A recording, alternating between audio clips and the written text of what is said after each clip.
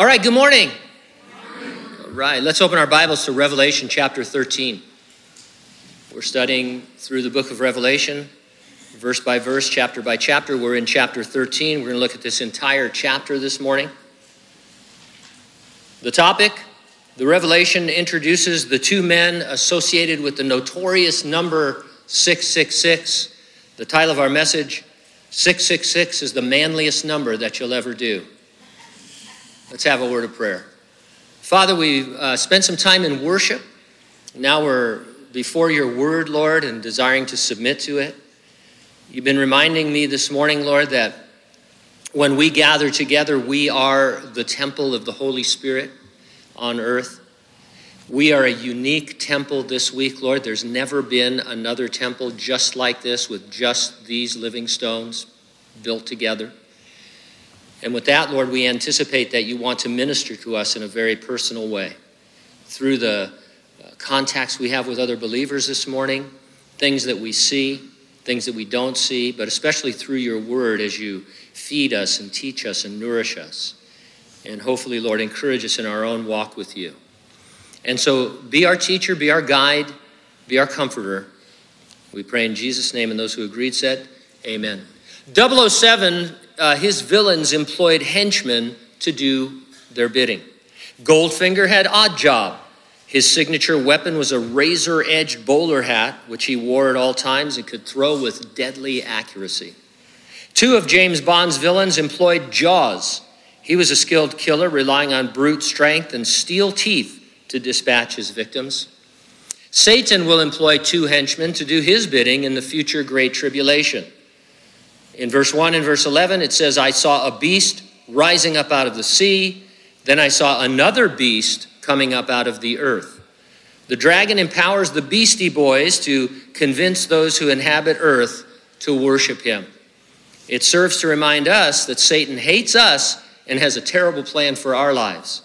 I'll organize my comments around two questions. Number one, what are you being offered to worship Satan?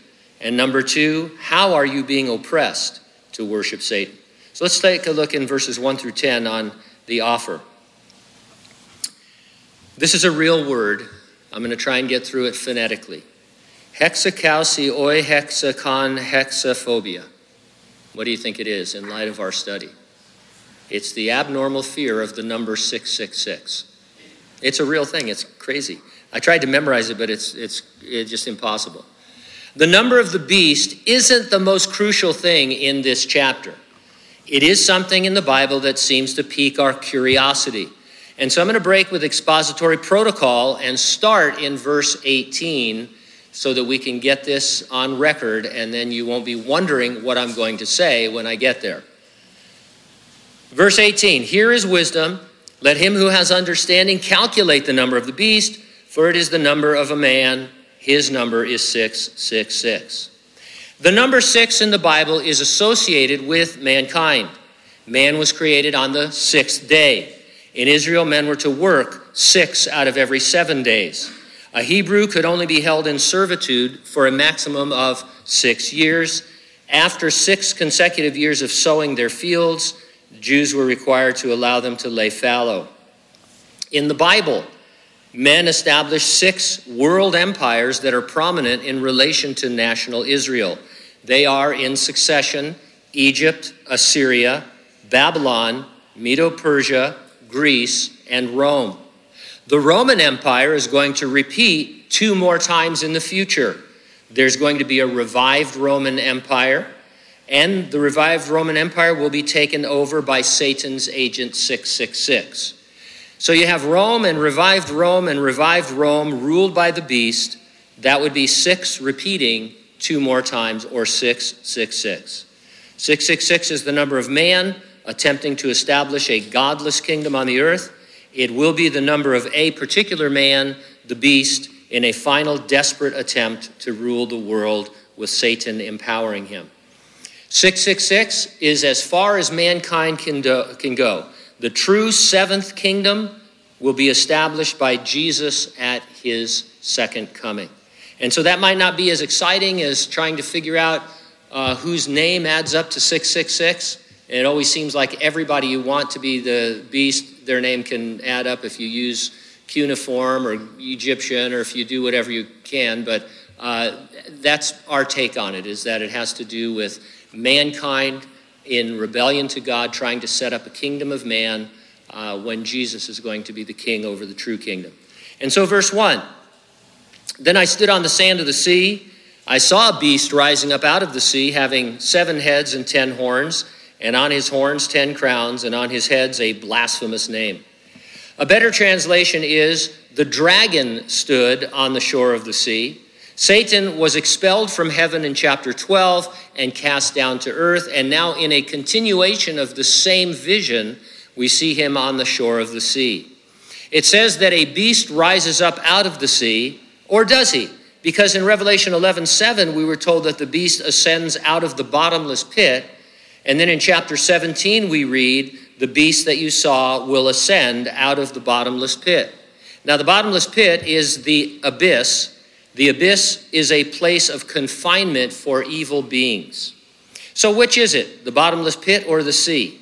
Well, since the Bible is using them interchangeably here in this section, we conclude that the sea in these passages represents the abyss. And so it's in order to make the vision more legible, you would say, John refers to the abyss as the sea. And it's interesting, I don't have time to get into it, but there's a lot of information that says that the Jews especially considered the sea a place for monsters. You'll read about the Leviathan, for example, the sea monster of the Old Testament, and a place for demons to be confined, and so is the abyss. And so the sea is interchangeable with that, at least in this section. So this individual is going to arise out of the abyss. In chapter 17, we're going to read, an angel said to me, I will tell you the mystery of the beast which has the 7 heads and the 10 horns. That chapter goes into great detail about that part of the vision, and so we're not going to do that this morning. If we're not raptured, we'll talk about heads and horns when we get to chapter 17. Verse 2, now the beast which I saw was like a leopard.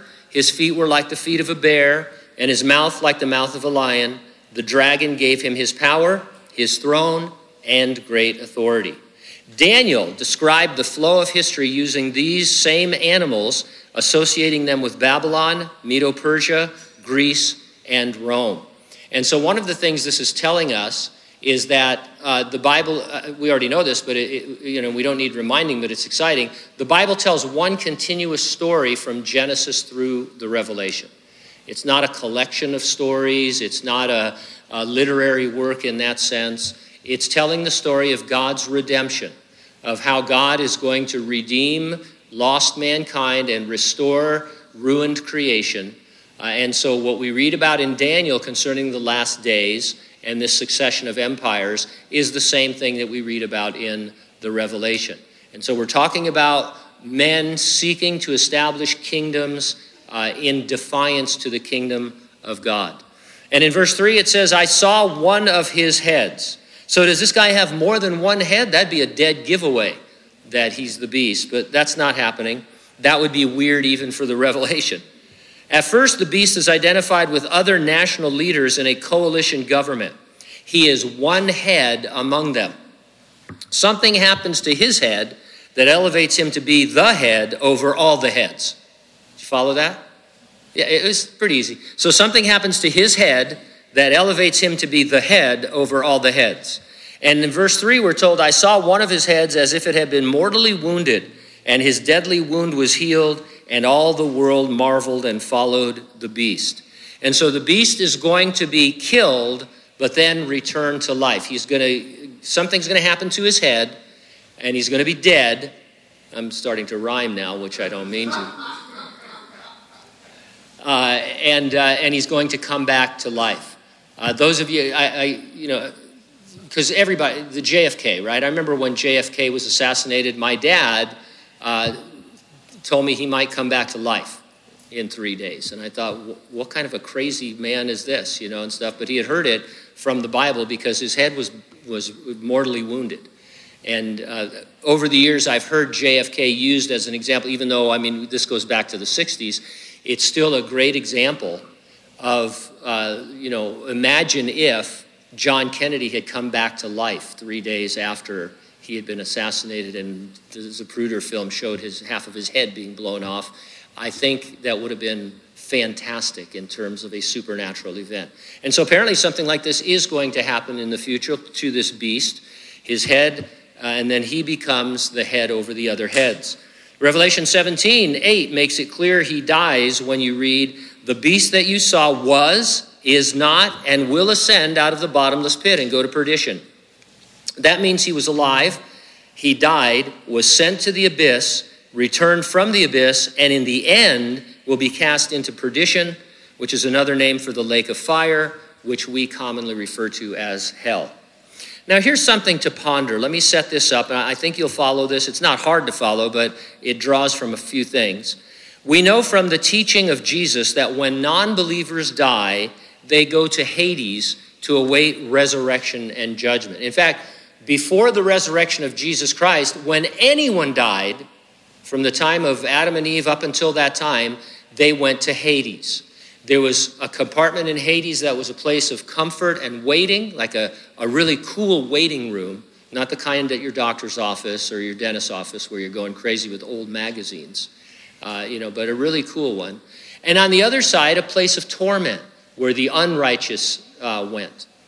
And then we know that Jesus said that in Ephesians, it said Jesus descended into that depth, and he ascended, bringing all the righteous saints with him to heaven. So now the Bible says if you're a believer, when you're absent from your body in death, you are immediately present with the Lord.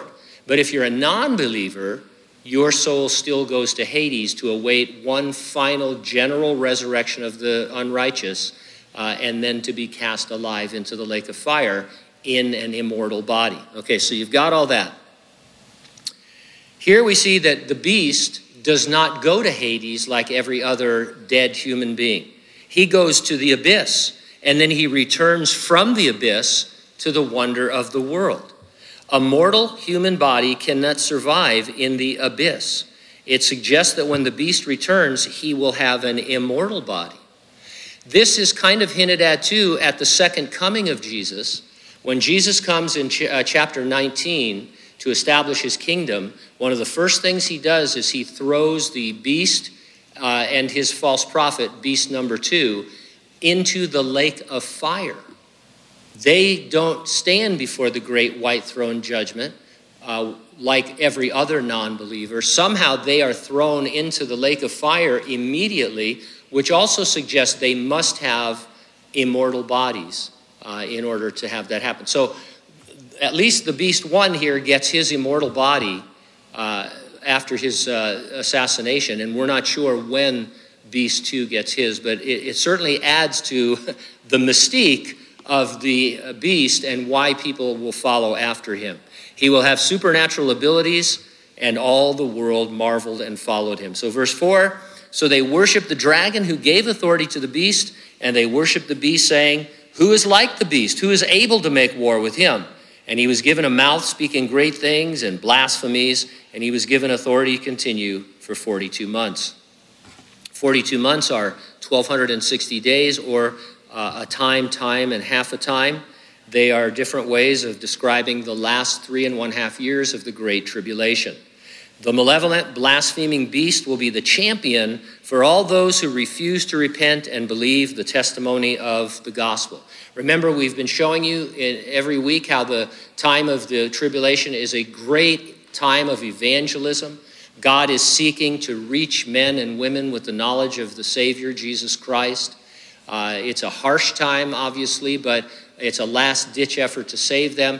And now with this beast on scene, those who refuse the gospel will have a false hope that the dragon who is credited with this miracle can contend with and defeat Jesus. It's like a Star Wars movie in their mind where there's the Force and you're either going to go good or bad. And in their case, they say, hey, we're going to go bad. We want to throw in with this dragon and with his beasts because they seem really powerful.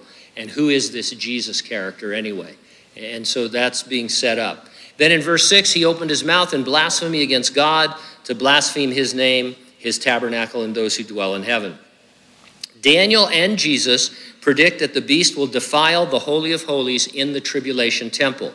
They label the incident the abomination of desolation. What happens is the beast demands worship, which is in fact worship of his boss, Satan. And so midway through the tribulation, in fact, it's the event that separates the first and second halves of the tribulation. This beast goes into the temple and he says, hey, guess what? Not only am I the world leader, I am God, and I want you to worship me. And the world does. And it's terrible.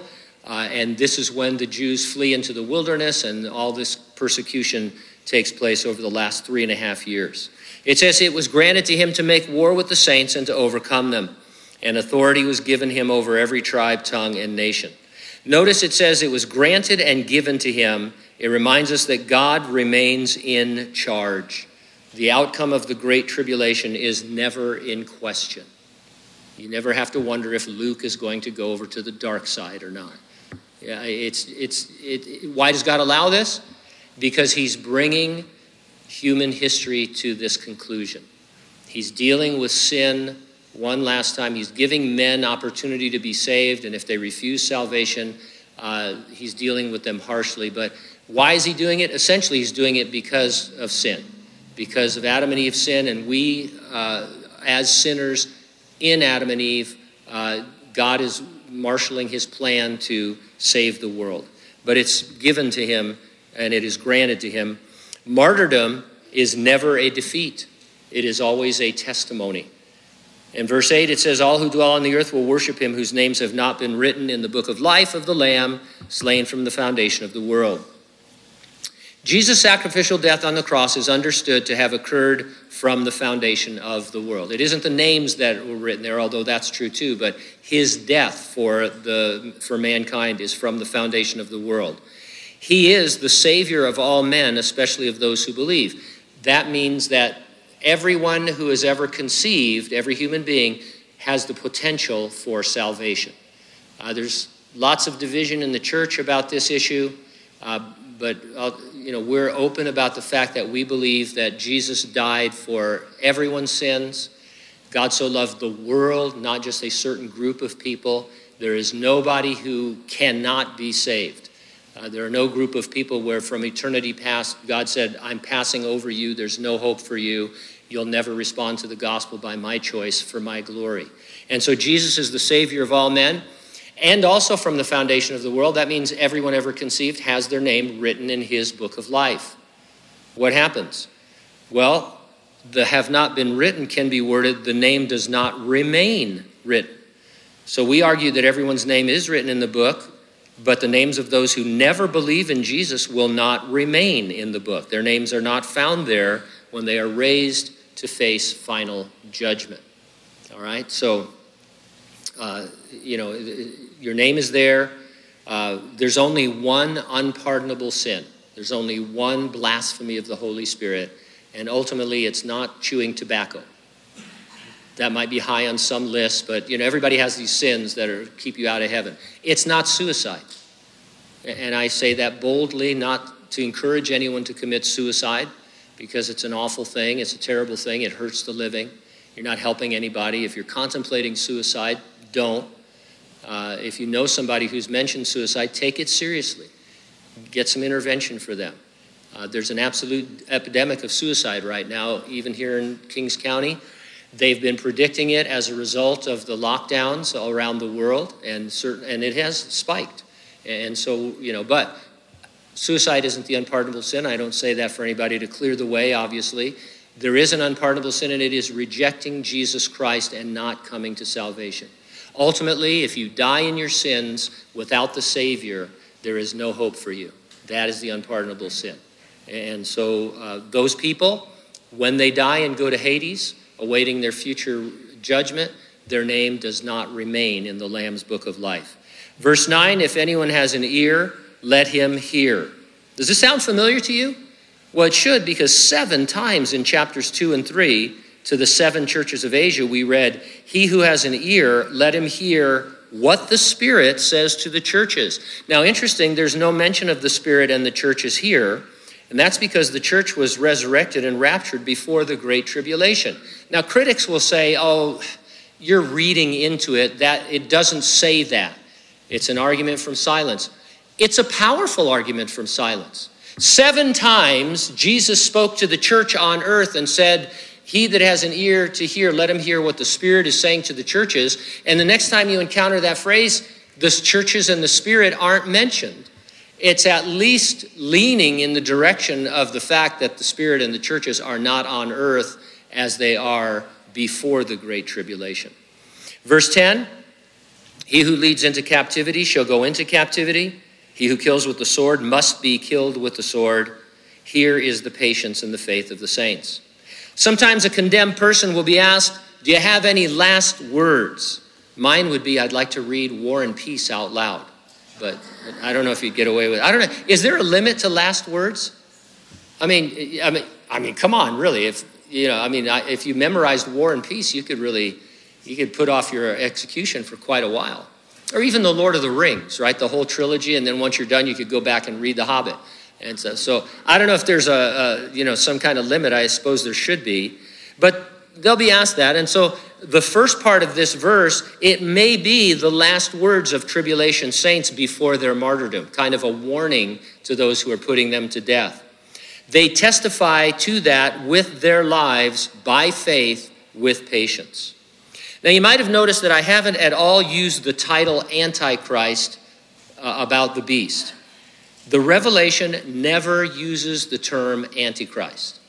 And that is where a lot of people get tripped up, because people who don't believe in this literal translation and acceptance of Revelation, they'll ask you, they'll say, how many times do you think the name Antichrist appears in the Revelation? You might say, a bunch, because he's a main character. It doesn't appear once, and now you're stumbled. It's like, my pastor lied to me. I need to go talk to Pastor Gene right now. Where's the nearest coffee shop? But the Antichrist, the beast, has 40 different names in Scripture at least. Let me give you a few of the ones I came across. The man of sin, the lawless one, the bloody and deceitful man, the wicked one, the man of the earth, the mighty man, the violent man, the Assyrian, the spoiler, the little horn, the prince that shall come, the willful king, the idle shepherd. And that's just a sampling, as I said, of the different descriptions of this character. When Jesus was on earth, Satan offered him all the kingdoms of the world if the Lord would worship him. Jesus did not dispute Satan's temporary rulership or his right to offer. We can expect the devil to make us offers. What worldly kingdom has Satan offered you that would weaken or ruin your walk with Jesus? Is it the kingdom of happiness if you will break your marriage vows? Now, I use marriage a lot as an example because it is something that most of us can genuinely relate to. It's the most important relationship on the earth after our relationship with God. And quite honestly, for the entire 4 decades I've been in the ministry doing a marriage discipleship, many times people come in and they say, I'm just not happy here, but I am happy with this new person that I just met. God wants me to be happy. No, you know what? Satan wants you to be happy in this situation. He wants you to receive what he's offering you. All you have to do is disobey God. Has God said that you should keep your marriage vows? Has God said that marriage is forever if you're unhappy? And so it may not be marriage, it could be anything, but one of Satan's strategies is to offer you things that will hinder your walk with Jesus Christ. And I don't know what those things are for you. The devil knows a lot about you. We worry about identity theft. Well, he knows a lot about you. He studied you through his devilish partners. And he can figure out what it is that you really would desire that is in disobedience. He knows whether, that fig tree in the garden, that's the one. And do you see this fruit? This will make you wise. And so whatever it is, and again, this isn't a rebuke to anyone here. It's a reminder. We need to be ready when the devil makes us his offers. They're genuine offers of destruction. How are you being oppressed to worship Satan? Beast 1 won't work alone. He'll have the help of Beast 2. Sounds like a Dr. Seuss book. Then I saw another beast coming up out of the earth, and he had 2 horns like a lamb and spoke like a dragon. The second beast comes from earth, meaning he doesn't spend time in the abyss. At some point, as I mentioned, however, he too will need an immortal body before being cast into the lake of fire. We're not told when he receives it, so I can't comment on that. Beast 2 is described as having 2 horns like a lamb. That's interesting because everywhere else the word lamb is used in the Revelation, it refers to Jesus. So we would say that Beast 2 is a Jesus impersonator. You ever seen an impersonator, like an Elvis impersonator? This guy will come on the scene. And we know from other scriptures that there's going to be a lot of false Jesuses, a lot of fake messiahs, a lot of impersonators. But when this guy comes, he's going to seem like the real thing. He's going to have it because he's going to be empowered by the devil and people are going to be led astray by him. It says he'll speak like a dragon. I don't know exactly what that means, but I was wondering why the world's best-selling dictation software is called Dragon. Dragon software? I don't know, it's kind of weird. I looked for it and I couldn't figure it out. Verse 12, and he exercises all the authority of the first beast in his presence, and he causes the earth and those who dwell in it to worship the first beast, whose deadly wound was healed. In his presence means on his behalf. He has authority and makes things happen in this evil administration. One thing that he makes happen is to cause the earth and those who dwell in it to worship the first beast, whose deadly wound was healed. We're told how he does that in verse 13. He performs great signs so that he even makes fire come down from heaven on the earth in the sight of men. Performs means he repeatedly does it. He does sign after sign, and they are designed to persuade mankind to worship the first beast. Commentators get all wound up here trying to prove that Satan and his minions are incapable of doing anything that is a real miracle. The Great Tribulation, especially the last half, will be a very unusual time. It'll be unlike any other time the world has ever or would ever know. And so it's likely that God will allow Satan to perform limited miracles. Now, if that bothers you, that's fine. You don't have to believe that. It could all be a big deception. But I don't have any problem with the Lord granting Satan permission to to raise this individual from the dead and to give credence to his claims. Another of the signs he does is he makes fire come down from heaven in the sight of men. God's 2 witnesses, who we met in a previous study, can kill with fire. In the Old Testament, Moses performed various signs that were mimicked by the magicians of Egypt. This could be something similar, as if they're saying, anything God can do, I can do better. And because what you end up with here is an unholy trinity, commentators call it. You have the devil and the beast, and you have his false prophet, who's a Jesus impersonator. And it's like the Father, Son, and the Holy Spirit, and it's a mimicking and a blasphemy of the Trinity. And mankind on earth says, yeah, that's our God. We're going to follow that. We don't want to have anything to do with this Jesus.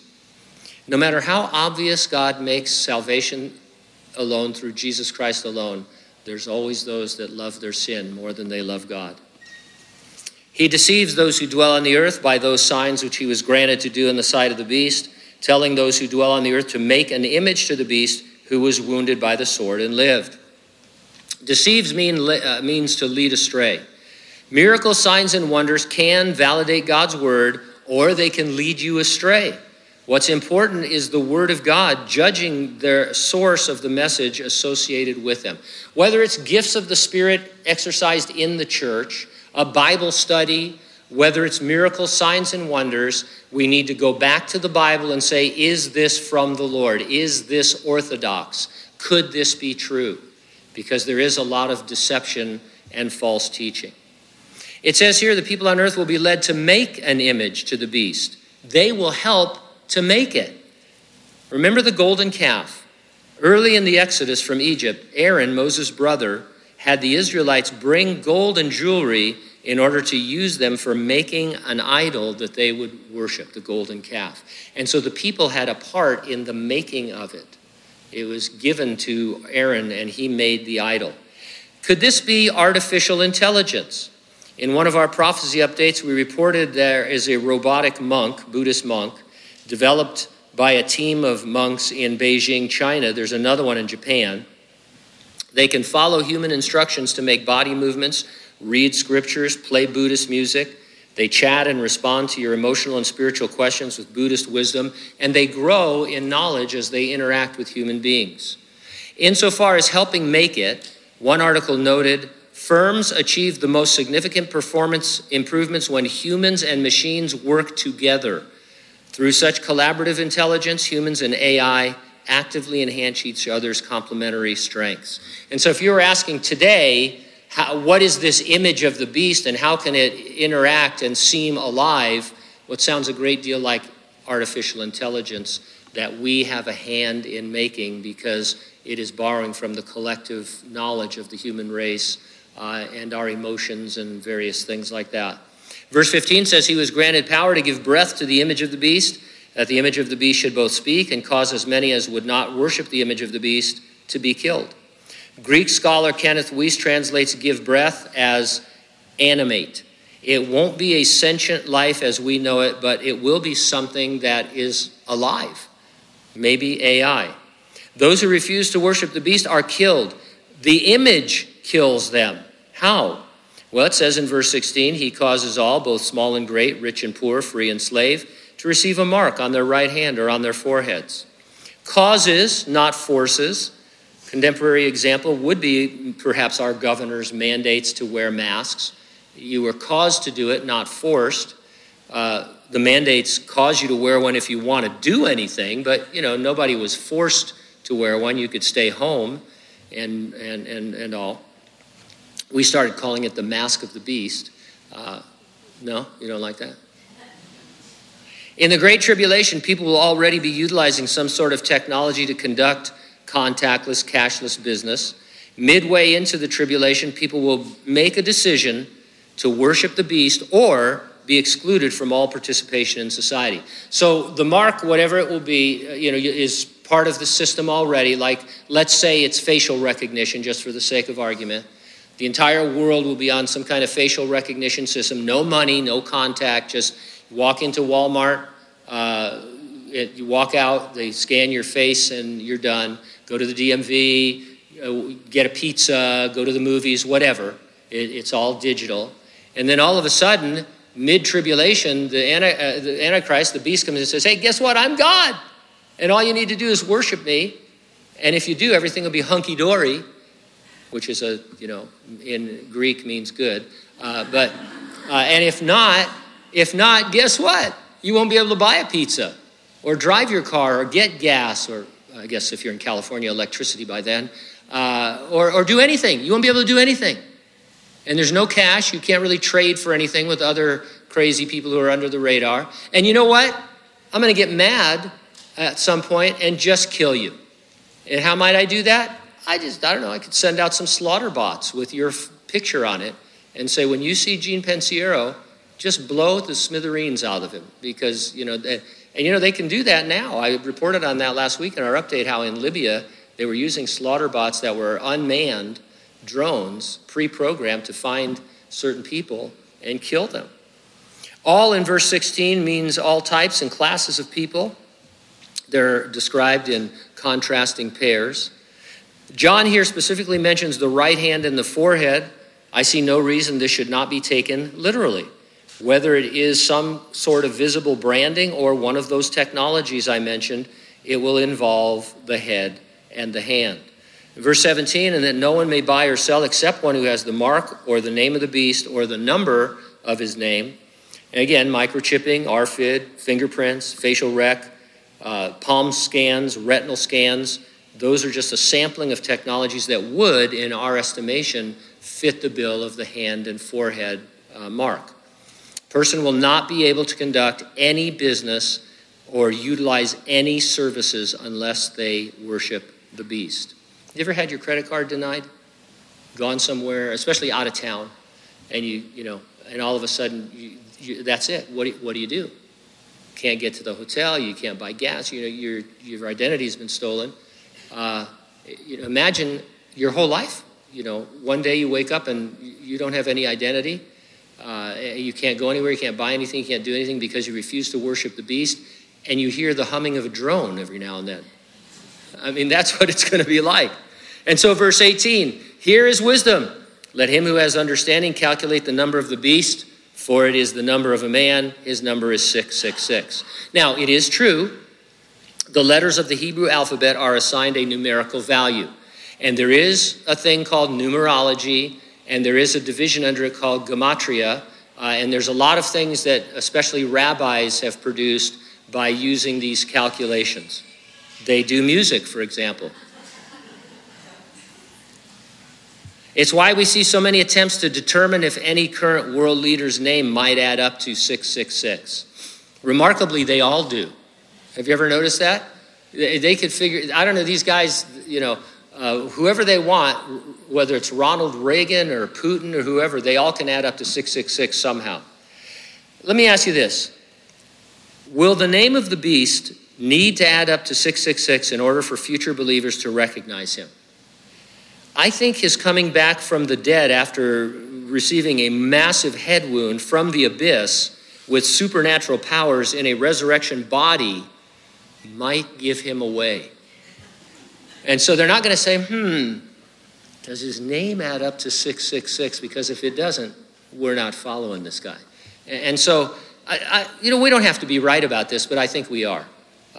So his number, it's the number of man seeking to rule. And isn't that the problem from the Garden of Eden? Isn't that what the devil, he said, has God said this? No, he knows that you can rule your own life. You can be like God. And that's what men want to do. They want to be like God, whether it's a Caesar or a Nebuchadnezzar or Alexander the Great. They want to rule the world and establish a kingdom of men apart from God. And God says, you're only going to get as far as the number 6, and then Jesus is coming. Believers in the Great Tribulation will be oppressed to worship the beast, and through him, the dragon that empowers him. In our own church age, we can expect to be pressed.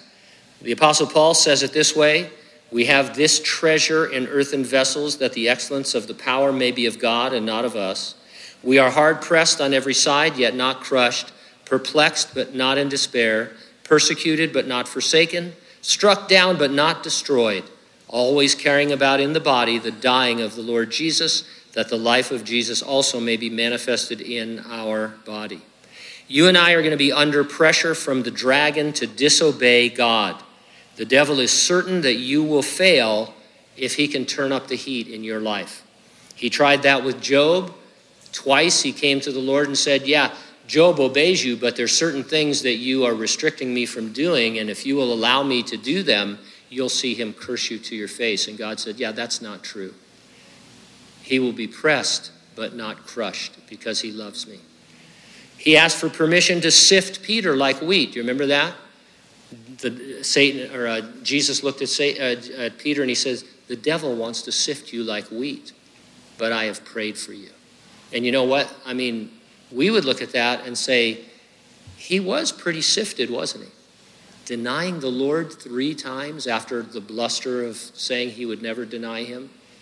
And what happened? The Lord kept him. He kept Job. He kept Peter. He'll keep you. We need not fear the great tribulation. We're not going to be a part of it. But when Satan comes to us and offers his kingdom, or when he oppresses us in such a way that we want to quit, we need to be like a martyr and not love our lives unto the death and trust that the Lord is with us.